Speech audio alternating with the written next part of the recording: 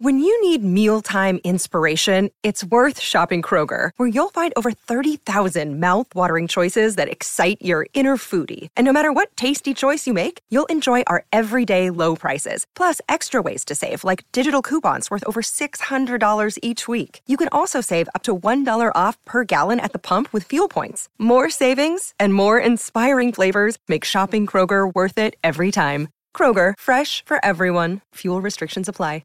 You're listening to a Score North podcast right now, and if you're a business owner, so are your customers. In fact, I could be talking about your business right now, telling the tens of thousands of loyal fans about you and sending them to your business. Find out how you can partner with your favorite Score North podcast. Visit scorenorth.com now and enter keyword partner. Fill out the form, and we'll get in touch with you quickly. Once Phil, Judd, Declan, or others start talking about your company, you'll be amazed at how many fans start showing up. So visit scorenorth.com now and enter keyword partner. Now launching. Ignition sequence start. Mackey and Judd. We'll see you. Did it. Liftoff. We get things rolling with the opening bell. Want to ring the bell? It's Murray. He breaks through. He fights off Antoine Bethune, goes in for a touchdown. First rushing touchdown of the season for the Minnesota Vikings. It's good to see that the running game got going. I thought Latavius ran with a purpose, and I also feel like that at the end of the ball game, our guys got their pads low, fired off the ball. They had a bunch of guys lined up in the gaps, and we had to try to knock them off the ball in order to run the clock out. And that's what good teams do. You finish games by running the football. Mike Boone, rookie out of Cincinnati, is in the backfield and carrying. Big hole, big speed. Boone inside the 25. Wow. Down to the 22. Trey Boston with a tackle. On first down, it's Murray with a big hole, and he breaks it into a long one. Antoine Bethune takes him down at the 34-yard line. Yeah, part of it is, sticking with it some. Sometimes you get a 2-yard gain, you get frustrated. You just got to, it might be a 2, and then it might be a 22. So you just got to keep pounding away, and that's kind of how these things happen. 2 tight ends in. Johnson finds an opening and dropped the football. Vikings think they have it, and it is Vikings ball. Tom Johnson, the big defensive tackle, with a recovery of the David Johnson fumble. Things that get called, we just got to go out and play and do our job. And the one thing, we gave up one big play today, but the thing that we've done better last couple of weeks is we've eliminated these big plays, and that's been a big point of emphasis for us defensively. It's Cousins keeping it and running it for a touchdown. Are you kidding me? All right. That, Manny Hill, was more like it. When you get a bad team here, because, listen, Arizona, I get it. They stink, all right? But remember Buffalo.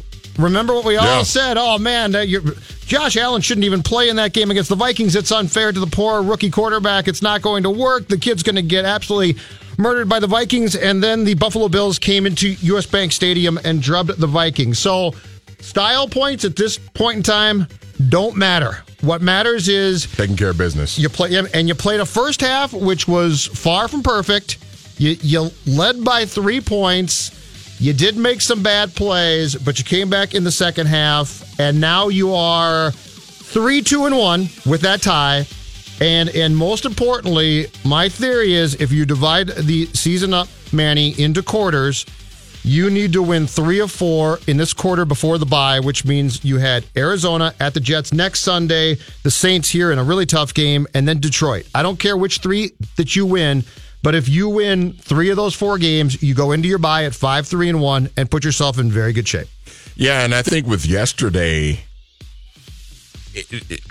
by no means was it a perfect performance, and by no means does this say that the Vikings are 100% back and that this is the exact same team we saw last year, but this looked a lot more like what we were familiar with and what we expected going into this season, where Cousins made some big throws for you. The defense got, a couple of turnovers. I think it might have was it just the one turnover, just the fumble recovery that they had? I think that's it. Yep. Yeah. but they got a turnover. They didn't give up. They only gave up the one big play. The defense was not perfect yesterday, but it looked a lot closer to what we've been used to seeing under Mike Zimmer the last couple of years. And now it's just a matter of, can you continue that? You looked pretty good against Philadelphia last week with a few warts. Yesterday you looked even better, and now you just have to keep building on that now in the next couple of weeks. They had a pick and the recovery as well. Correct. Okay. For the Vikings on Sunday. Yes, the defense, listen, this defense, here's what I liked on Sunday, it seems to me, just from watching the game and being there, like the Vikings are now doing a better job of going back to what they did defensively with adjustments as well and different packages. Personnel is changing. Yeah. It seemed like and I might be wrong here, but it seemed like in that Buffalo game that they basically put their personnel out there and said, this should be good enough to beat the Bills, and it went haywire. It went all wrong. I think what we're seeing now, and I want to say off the top of my head, we saw 4 or 5 different versions of a nickel package on Sunday. It seems like Zim is trying to mix things up a little bit more again and confuse players and confuse the opponent, and especially when you're playing a rookie quarterback, that's huge. And you got one yesterday, and you're going to get one in Sam Darnold on Sunday as well. And so the more confusion that you can throw at those guys, the better. But, yeah, I mean, this was a defense that going into yesterday was giving up 26.2 points per game, which for them is awful. And they won 27-17 on Sunday, but cut that back down to 10 points defensively. That, and the other thing that I want to get into here is the run game. I believe that Mackey and Collar might disagree with me. Because today's game is so focused on the pass, and we talk so much about the pass, and the question has now become, do you need a run game in 2018 in the National Football League to be successful? I will buy into the fact that you have to be able to throw the ball successfully. That is a huge, huge thing. Completely get that, accept that. That's not an argument from me. Where I think the difference is, and why I think yesterday was important, is you have to be able to at least have a semblance of a run game to prove that you can do it. Up until yesterday, there was nothing that led opposing defenses to say, well, if Cook's not playing, the Vikings actually might have a run game. There was nothing there. Yeah. So it's not that your run game has to be this primary focus and that you have to be a smash mouth team for 3 or 4 quarters or something like that. What it is can you even run the ball? And through the first 5 games, the answer for the Vikings was absolutely not. You couldn't run. And so that makes everybody's life in the pass game that much more difficult. It doesn't make it impossible to pass, but it definitely hurts you. And by getting Murray going on Sunday, and by the fact that the Vikings ran for nearly 200 yards as a team without Dalvin Cook, was especially important to me, because now teams have to say to themselves, at least we have to account for a run game from the Vikings, where previously I think you said they simply can't run or block the run, and it's no threat whatsoever. Yeah, and I think, I mean, hell, you heard it on the highlight there from Sam Rosen, that the Murray touchdown where he stiff-armed Antoine Bethea, that was the first rushing touchdown of the season for this team. It took them 6 games to get their first rushing touchdown. Now, look, get touchdowns however you can get them. If you throw them, if Kirk Cousins throws 45 touchdown passes, fine, who cares? But I think it just the fact that it took them 6 games to get a rushing touchdown shows you where the running game has been this season, which has been non-existent. And now you get what you got from Murray yesterday. I mean, that's big, because it shows that you can do it. Do you need 120 yards or whatever you got from Murray yesterday every single week? No, of course not. You've got Cousins and you've got these receivers.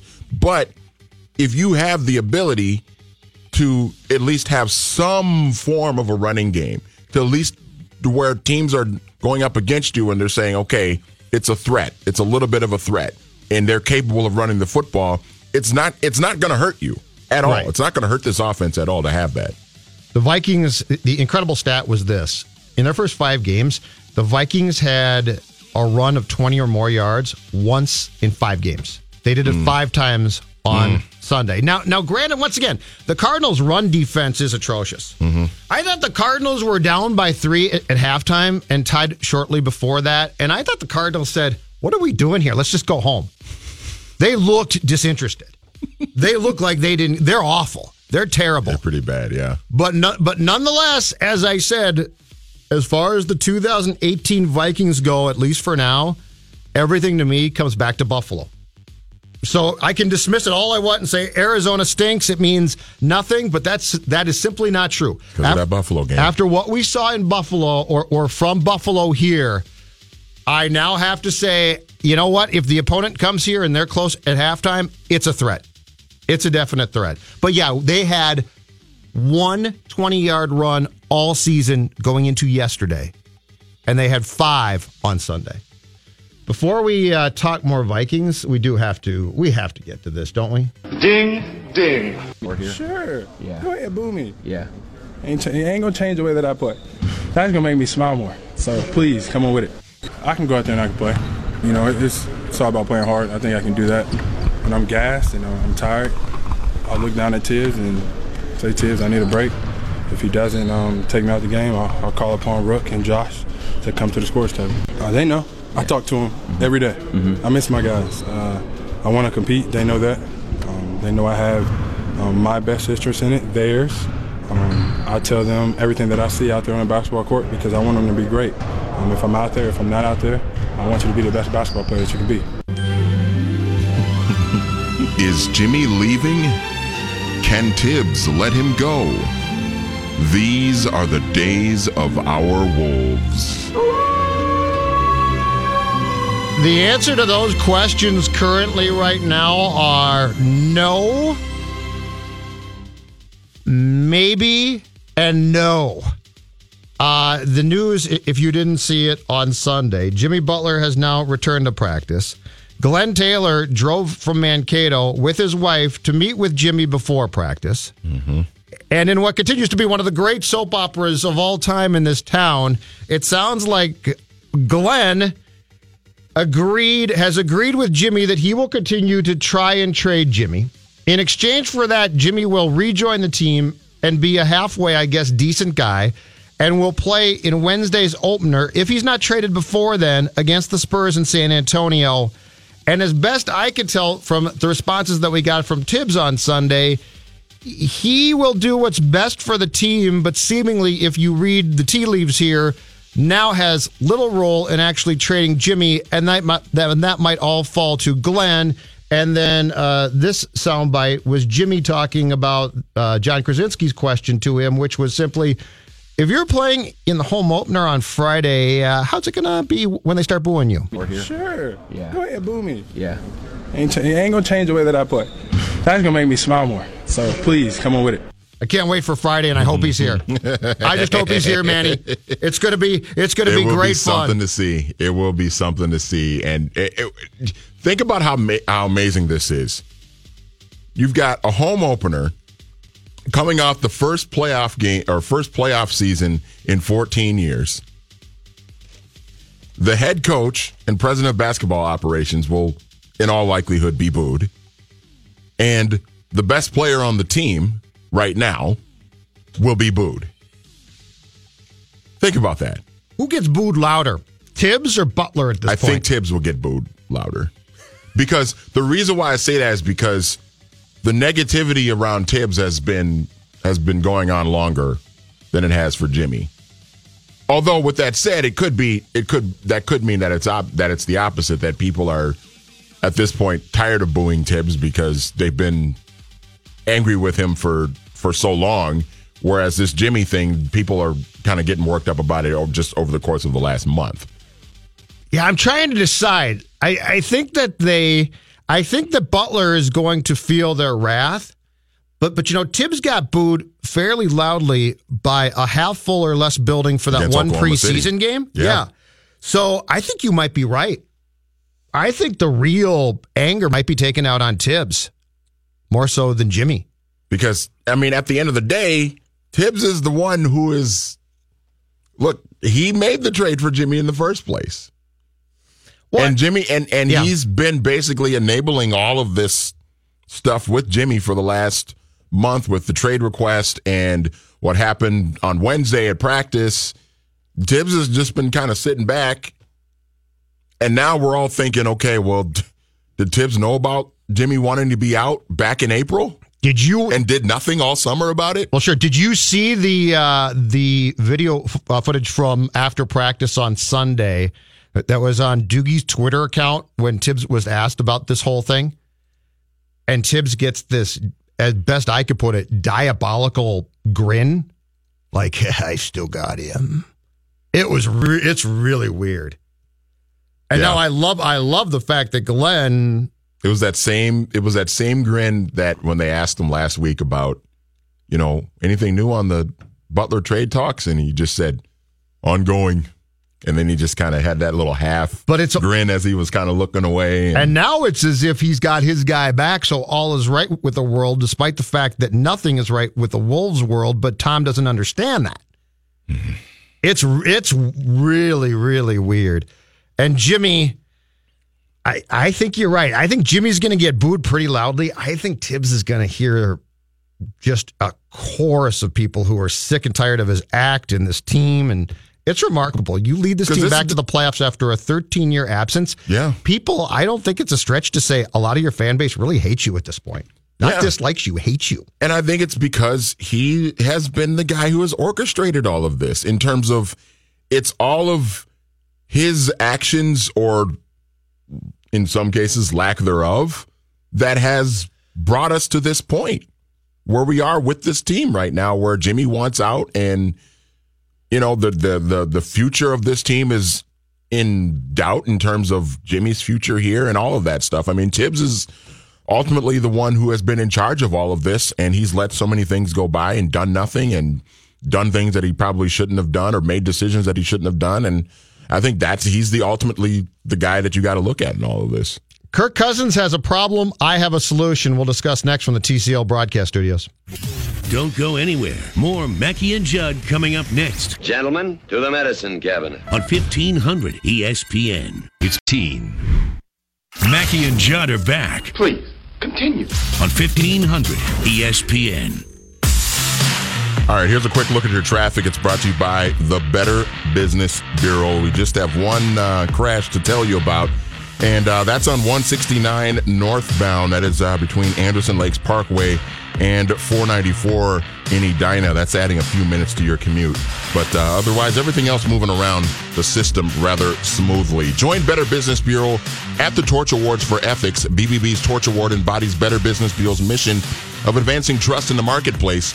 14 businesses will be honored at U.S. Bank Stadium on October 24th. Purchase tickets at bbb.org/Minnesota. Thank you, sir. TCL Broadcast Studios. Mackey and Judd. Phil will join the conversation at 4 o'clock. Kevin Seifert, ESPN, joins us to talk Vikings and NFL. Next segment, also some breaking news. Mike Hughes, as suspected, has a torn ACL and is out for the season, which does not help things, considering that he replaced Trey Waynes for the entire game at the outside corner in Philadelphia, Manny, and then he played inside quite a bit on Sunday before he got hurt. So your first-round pick is done for the season, which means Mackenzie Alexander has to play a bit more, which is probably not a great thing. I think he's okay in spots, but they've used Curse as well. And the guy who I was impressed by yesterday, because they finally played him a lot, George Iloka. Yeah, and I mean, what did we talk about going into this season, Judd, with this defense? Moving guys around, but also last year they stayed healthy. Oh yeah, that's true too. They stayed healthy for pretty much the entire season. I mean, Everson Griffin had the foot thing, but other than that, they stayed healthy for a full 16-game season and into the playoffs. This year, they've been dealing with something they did not have to deal with last year, which was injuries, and their depth has been tested. One solution: Anthony Barr, put him at end a lot. Yeah, you're down to almost nothing there. With Griffin out, you are as bare bones as it can possibly get. Hunter's fantastic, but he's going to be gassed by December. Anthony Barr, put him with his hand down, put him at the end as much as you possibly can. He's good there. Mm-hmm. Trying to turn him into a conventional linebacker is his weakness.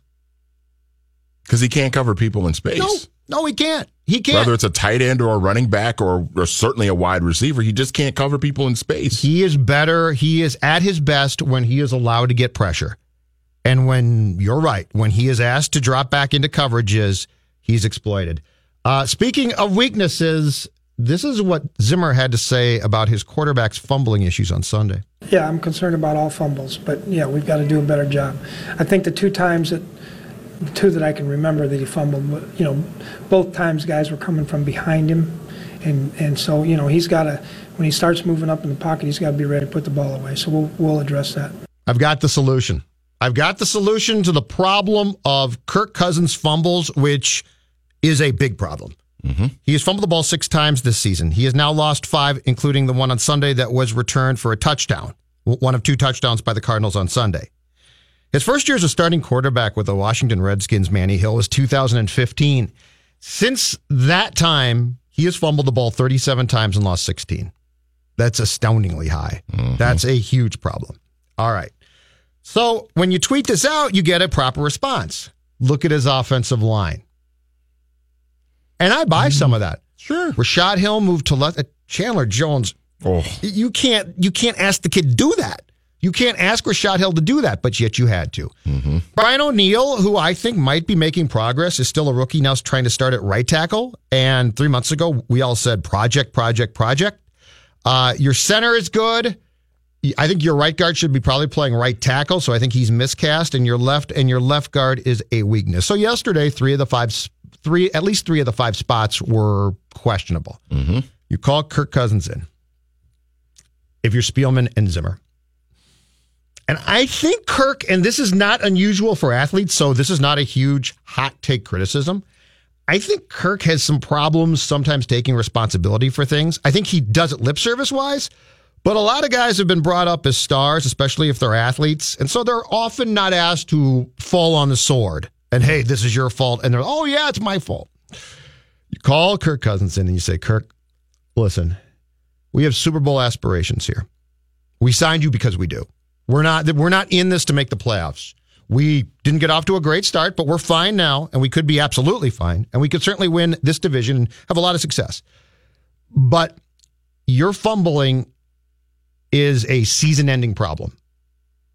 There before the grace of God, you do that in the NFC title game, and you're done. It's the play, it ruins you. Mm-hmm. But if you're Zimmer and Spielman, you play a bit of psychologist with Kirk Cousins, and you say, the offensive line's our fault. We have injuries there. That's unfortunate.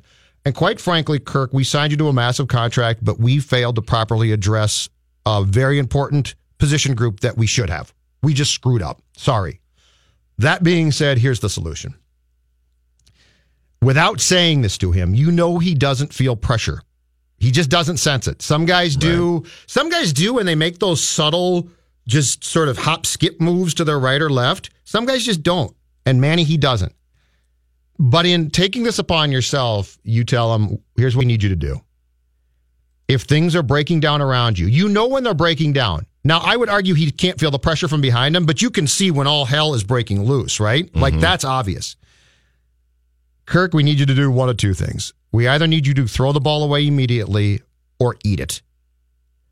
Unless we are in a situation where it is a 4th quarter and we're down and we have to have you make the play. So if that's the case, then do it. Mm-hmm. And if you lose it, you just lose it. But if we are sitting in the 2nd or 3rd quarter of a game and it's a 7-point game or something. Because yesterday on the play that he fumbled on, Manny. On the touchdown? Yes.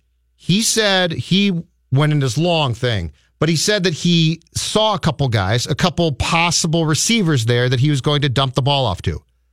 I don't want to hear that. That's the worst thing you can possibly say. That comes from a quarterback who has a sense of the pocket, which he doesn't really. Right.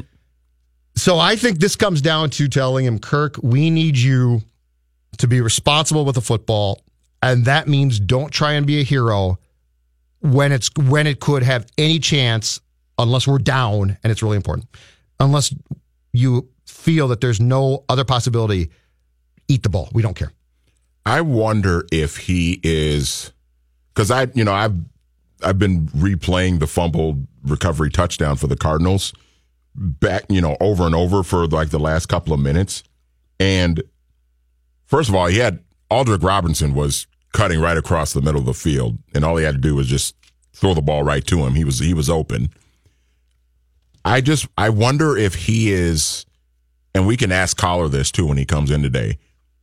I wonder if Kirk is just one of those guys that he's waiting for the perfect situation to throw the ball. Now, he's made some terrific throws this season. He's made some great throws. But I wonder if sometimes he's holding onto the ball for that extra second because, I got to make sure Thielen is as open as possible before I can deliver the football to him. And sometimes you just got to let it rip, man.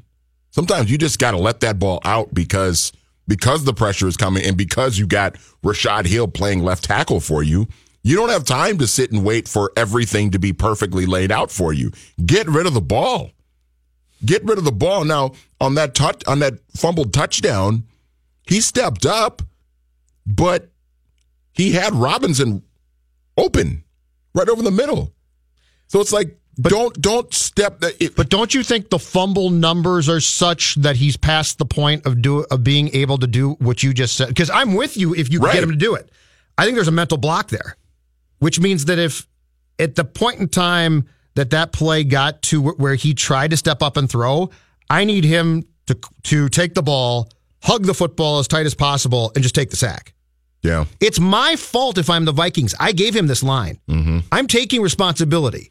But now he has to adjust. He has to adjust to the situation. But you're 1,000% right if I had the faith that he could make the mental adjustment you're talking about. I'm with you. Mm-hmm. I don't think he can. Yeah. 37 fumbles since 2015, Manny? And he's in, his 7th year in the league? Because him and RG3 came in with Washington the same year, 2012. Yep. And he's 30 years old. Yep. I'm just trying. Trying to figure out a way where in a playoff game this doesn't happen. And I don't listen. The play in which he lost the ball, I don't need him to make that play. He's going to make other plays. He's got opportunities, and he does make some great plays. I'll take the plays that he's comfortable making, and what I would like to do is subtract the Favre-like tendency to think that he can make a play when he can't. And if I'd given him a better offensive line, guess what? There's going to be more opportunities. That's my point is if I'm Zimmer and Spielman and we're having this conversation on October 15th, I'm taking the blame and saying, sorry, we didn't give you a sufficient line. Our fault. But I can't have you fumbling. Take care of the ball. Take care of the ball. And no matter. If that means you got to take a sack and lose 7 yards, then take the damn sack. Exactly. But don't fumble the football because that's what put them behind. I mean, there were a lot of things that went wrong in the Buffalo game, but his fumbles did not help matters at all. And all it did was just make it worse and almost basically took them out of the game early on because they were playing uphill that entire afternoon. And despite the fact that he's paid like one, we all know he's not a top 10 quarterback. So let's stop expecting a top 10 quarterback has the footwork sense to make the plays that Kirk can't. But let's not expect him to be something he can't be because that's how you're playing a game against the Rams in January and it's tied and he fumbles. So let's take away the things that we know he simply can't do by eliminating them completely for now. And this does not mean because there's going to be people that are listening right now saying, "Oh, what are you guys complaining about? Cousins has been fine." We know he's been the good has been really good, but we can't ignore. I mean, he fumbled yesterday, and the Cardinals picked it up and ran it back for a touchdown and tied the game. Yes. That's a big deal. This is a realistic conversation about if this team has Super Bowl aspirations, what they need to do. Mm-hmm. So just eat the football. Throw it away. But don't think you saw two guys and then you go to cock the ball and now it's back in for a touchdown. Seifert joins us next. We talk Vikings National Football League rules and so much more. Mackey and Judd, Phil will join the show at 4 o'clock.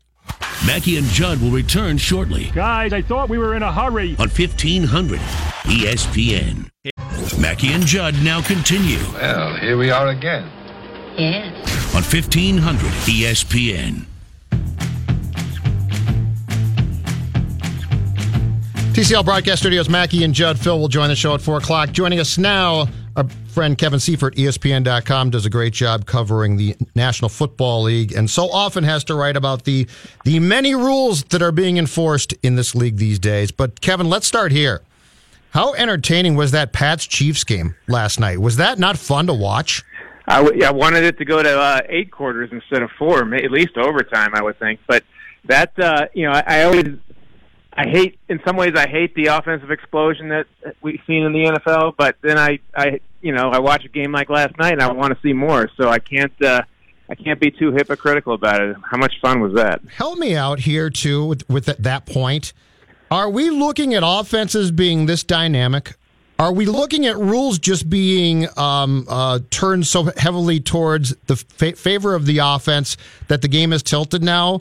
Or is defense just becoming that bad in some ways? What do you think? I think, it's a boring answer, but I think all of the above. The rules over time have definitely had a significant effect. And this year we've had a rule of emphasis on 2 really important aspects of pass defense, which is illegal contact, which not many people are talking about, but those penalties have tripled compared to last year. Those are the ones that keep you from it's basically pass interference before the ball is thrown, and then as opposed to after. So those are under very close scrutiny. We've talked a lot about the roughing the passer penalty, and that obviously we saw last night that had a direct role in a Tom Brady rushing touchdown. The defender from the Chiefs said afterwards that he thought that Tom Brady had thrown the ball, and he was so afraid he was going to get penalized if he hit him after the throw that he let go, and it turned out he still had it, and so he scored a touchdown. So we're seeing those effects. We're seeing some good young quarterbacks that have come in and are much better equipped to run the type of schemes that some of these new young coaches want to run, which is similar to the spread. So we're seeing a melding of young quarterbacks and scheme that we hadn't seen before. And we also see, and this is harder to point out, in specific instances, but people who know defensive football have been very vocal this year, especially about some techniques and fundamentals that a lot of teams and players just aren't following, whether it's knowing how to compensate in coverage or tackling well or maintaining gaps or any of the things that used to be part and still are supposed to be part of playing really good defense have gone to the wayside. So an all of the above answer, but I really do think that's what explains what we've seen. So, Kevin, what are defensive players supposed to do? I mean, that's kind of the rhetorical question that everybody's been asking for weeks now, right? Since all the roughing the passer stuff has been happening. But what are defensive players supposed to do? Like, what is the guy from Kansas City last night supposed to do at that point? I mean, where do these guys go from here? Yeah, part of me thinks that it's a nice excuse in his case that he thought that Tom Brady had thrown the ball, but you need to open your eyes and keep your head up and make sure you're actually watching the ball. And that's what some defensive players have talked about. If you're going to be, let's take the pass rush, for example. If you're going to be under heavy scrutiny for the contact that you make with quarterbacks, then just focus on making contact with the ball. Khalil Mack does a great job of that. He's certainly capable of blowing up a quarterback.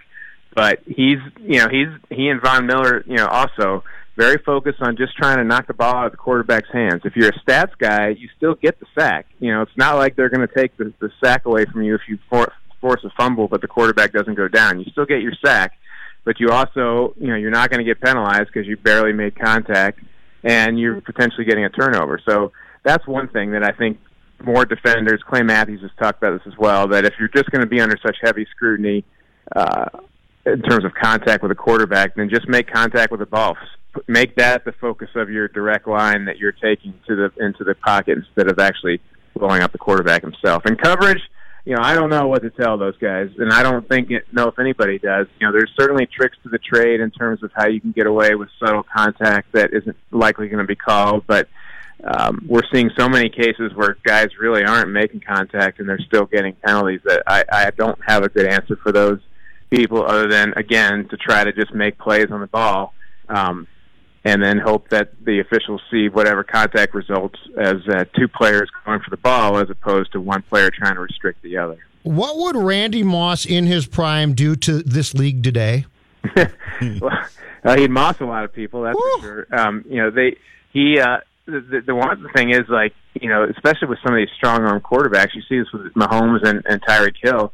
I mean, you talk about not being able to overthrow Randy Moss. You'd have just as much, so there'd be such little restriction to him getting up ahead of steam and getting downfield and running past people, especially in his younger days when he just had all the jets going, that you'd see probably even more long passes. But you'd also see, you'd probably also see greater, variety in the routes he could run because, frankly, any receiver should be a lot less worried about going over the middle in terms of contact now than they were in 1999 or 98 when Randy Moss first came into the league. I don't think he was afraid of contact. I think he knew he was bigger than most of those guys, and he wasn't worried about what would happen. But I think they also, just because of his speed and just because of the way you could get slowed down in the middle, they had him on routes on the outside pretty much exclusively for the long part of his career. So you could possibly see more variety of passes as well. You watch an Antonio Brown or even a Julio Jones going across the middle, it's just as difficult to stop that way than they would be if they were just running straight 9 routes down the field.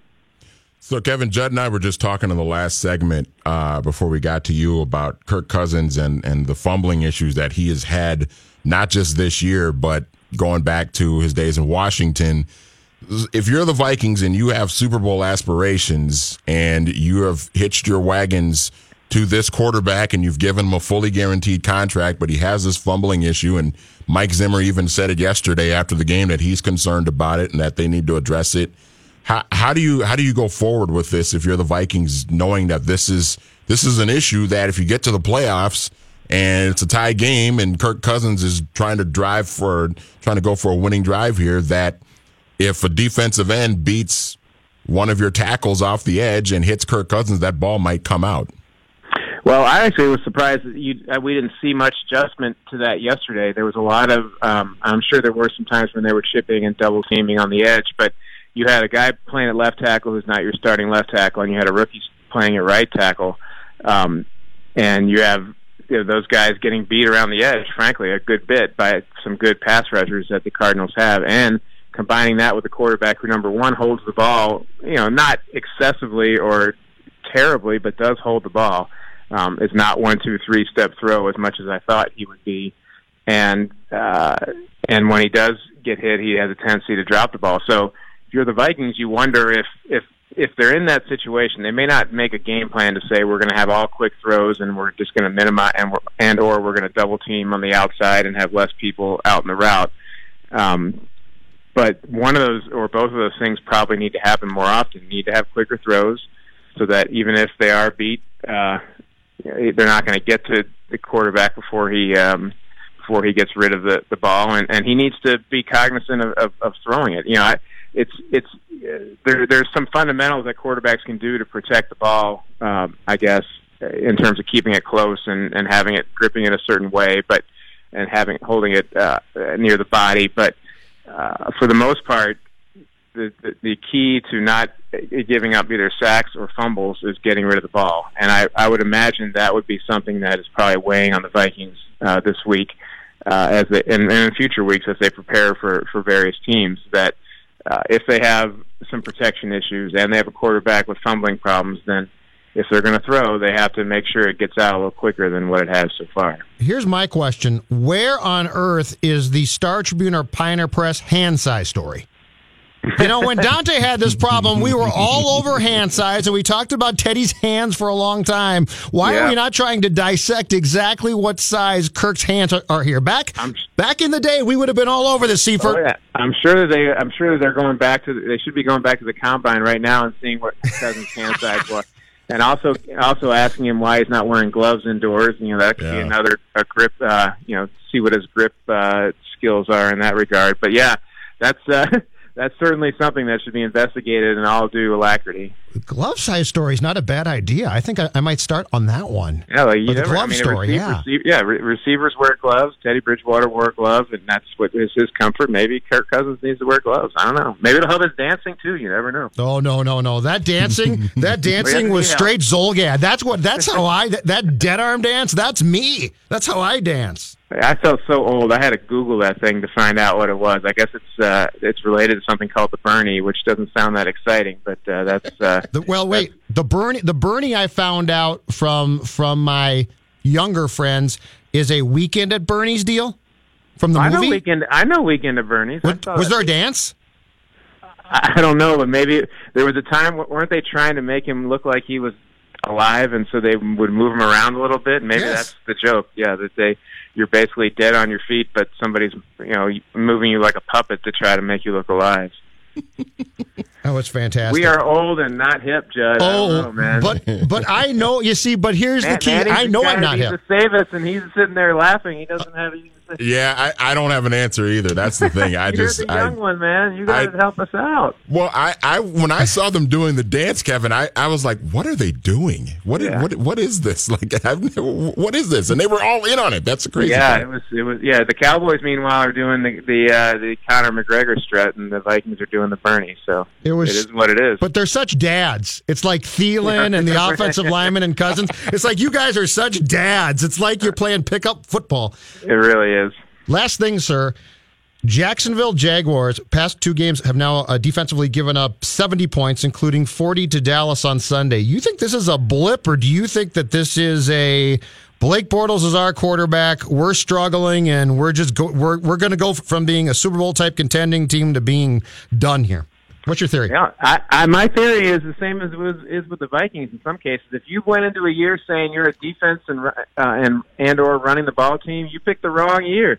The Vikings are not trying to be a run team, but they certainly were built to be a strong defensive team. And as we talked about at the top of the segment, it is so stacked against you if you're planning to try to win games by having a suffocating defense. I think they have some excellent players on defense, and they still have a good plan, and they have good coaching, but it is just, and I'm not saying that's an excuse for giving up 40 points to the Cowboys, but it is not easy to overcome the obstacles that are currently in the way of defenses to play 60 minutes of really suffocating football. If you're Tom Coughlin and you're running that ship right now too, Kevin, how do you look at Blake Bortles and go into this season without at least going and getting somebody else to play behind him and push him and challenge him a little bit? I think they just thought that they could play that they could play the same formula that they played last year, which was to play the great defense, have Leonard Fournette run for 1,000 yards, and have Blake Bortles surprise people, against favorable coverage with enough good passes and some mobility. But I mean, you can't. You just like it. We've gone through enough years with Blake Bortles to know that he can't carry a team offensively. Not a lot of guys can, but he certainly can't. And the jury is in on him, and I think we know what he is. They'll look back. Historians will look back on last year's draft when they were in position to take a Deshaun Watson or a Patrick Mahomes at 4, and they took Fournette, who was a really good running back. But you can get some good running backs like the Vikings got Latavius Murray in free agency, for example, for not a lot of money. It's the Giants, right? What's that? Giants. Same thing with Barkley instead of taking a quarterback. Barkley, I think, is on another level from Fournette in terms of his receiving and just playmaking. Fournette. The thing about Fournette, he's a really good pound the ball guy, but he's not even a threat necessarily to go 60 yards on any play like Barkley is or Adrian Peterson was when he was drafted, and that ilk. Like, he's not even quite at that level, it doesn't appear. And so that's the part that really hurts. He can't change a game in one play even. At least those guys can do that. Thank you, sir. Appreciate the time as always. Thanks, Take care. Okay, guys. Yep. All right. Check out Kevin's work. Seifert at ESPN.com does a fantastic job. Mainly writes about rules, but is one of the most insightful people around, and actually is a very good balance to my knee-jerk reaction personality as well. Let's come back and wrap up the 3 o'clock hour. Mackey joins at 4 o'clock, and then don't forget the football hour, of course, at 5 o'clock with Matthew Collar. Courtney Cronin, ESPN.com, covers the Vikings at 5:15, so plenty more to go here. People, I have an important announcement. Mackey and Judd are back after this brief timeout on 1500 ESPN.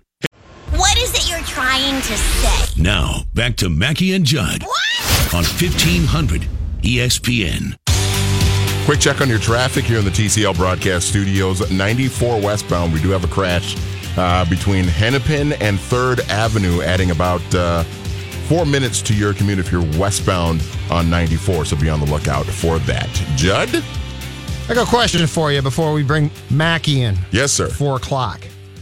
Am I right or am I wrong that it seemed to me like back in the day, and this is pre-Twitter, when Culpepper was fumbling, we had stories about it. We had analysis of the size of his hands about it. It seemed to get a lot of coverage. Mm-hmm. Cousins has the same problem, and I'm not trying to say we don't talk about it, but it doesn't seem to be nearly as big of a deal. And I think with where the Vikings are right now, it's a completely legit story. I know fans might get frustrated, but I think it's a completely legitimate storyline.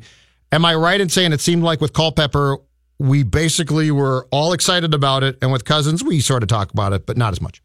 I wonder if because Dante was so big, he was 6'4", 6'5", and 255, 260 pounds, and how, I think in our mind, it was like, how can a guy that big have fumbling problems? His hands should be massive. Well, then look at him, buddy, but he's got small hands. Like, I think that was part of it, right? Okay. Like, because he was so big. So we were astounded. Okay. It was astounding to us that a guy that big could have small hands and he fumbles all the time. Whereas Kirk is, Kirk's not a big guy. He's, good size for a quarterback, but he's not a big guy, a big hulking guy like Dante was. I wonder if that's part of it. But, I mean, this is every bit of as much of a problem. I just remember seeing stories at the time. Yeah. At the Strib and at Pioneer Press about that it felt like a weekly basis. The concern about he can't hang on to the football and this and that. I do remember the one thing that amazed me, and it was definitely part of his success, was, do you remember Favre's hand size? He had just huge, you couldn't get the ball away from him. Right. Now, he would throw it to you, which was a problem. But if you go back, if you watch the Greg Lewis Week 3 2009 touchdown, watch him. He has a defender come at him, and if I'm right, he takes the ball, puts it up, brings it down, and takes it around the defender with one hand. Yeah. Half the guys would have spiked the ball right into the ground at that point. They couldn't have held on to it. Right. Yeah. Well, even look at a situation like Adrian. Adrian has massive hands, but his was a carrying. His was fundamentally holding on to the football. Well, but even in his case, you look at a guy with hands that huge, and what do we always say about Adrian? Strong handshake. Yeah. Right. Yeah. Strong handshake. No, Adrian's problem was he never knew when to go down. He fought for every yard, and subsequently he'd be getting gang tackled so much and that guys would just come he's in just holding the ball out like this. Yes. Yeah. Yes. But I find it interesting that with Dante, we were doing story after story. It seemed like every couple of weeks there'd be a Dante's hands, look at him, and we got to go back. Seifert's right. Kevin Seifert's right. Let's go back to the combine stuff. Cousins' hand size. This could be the story. TCL Broadcast Studios. Mackie joins next as we will be at full strength, or that's debatable. The Mackie and Judd Show will continue in a moment. So long, losers! On 1500 ESPN. This view was worth a hike. Right?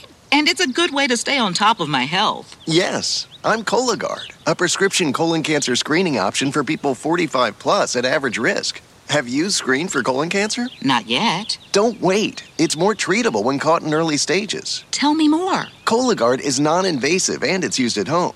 It detects altered DNA in your stool to find 92% of colon cancers. 92%? Yep, even those in early stages. This was seen in a clinical study with patients 50 and older. Any positive result should be followed by a diagnostic colonoscopy. False positive and negative results may occur. Cologuard is not a replacement for colonoscopy in high-risk patients. Do not use if you have had adenomas, have inflammatory bowel disease and certain hereditary syndromes, or a personal or family history of colon cancer. Most insured patients pay $0. Ask your provider or an online prescriber if Cologuard is right for you, or visit Cologuard.com. I'm in.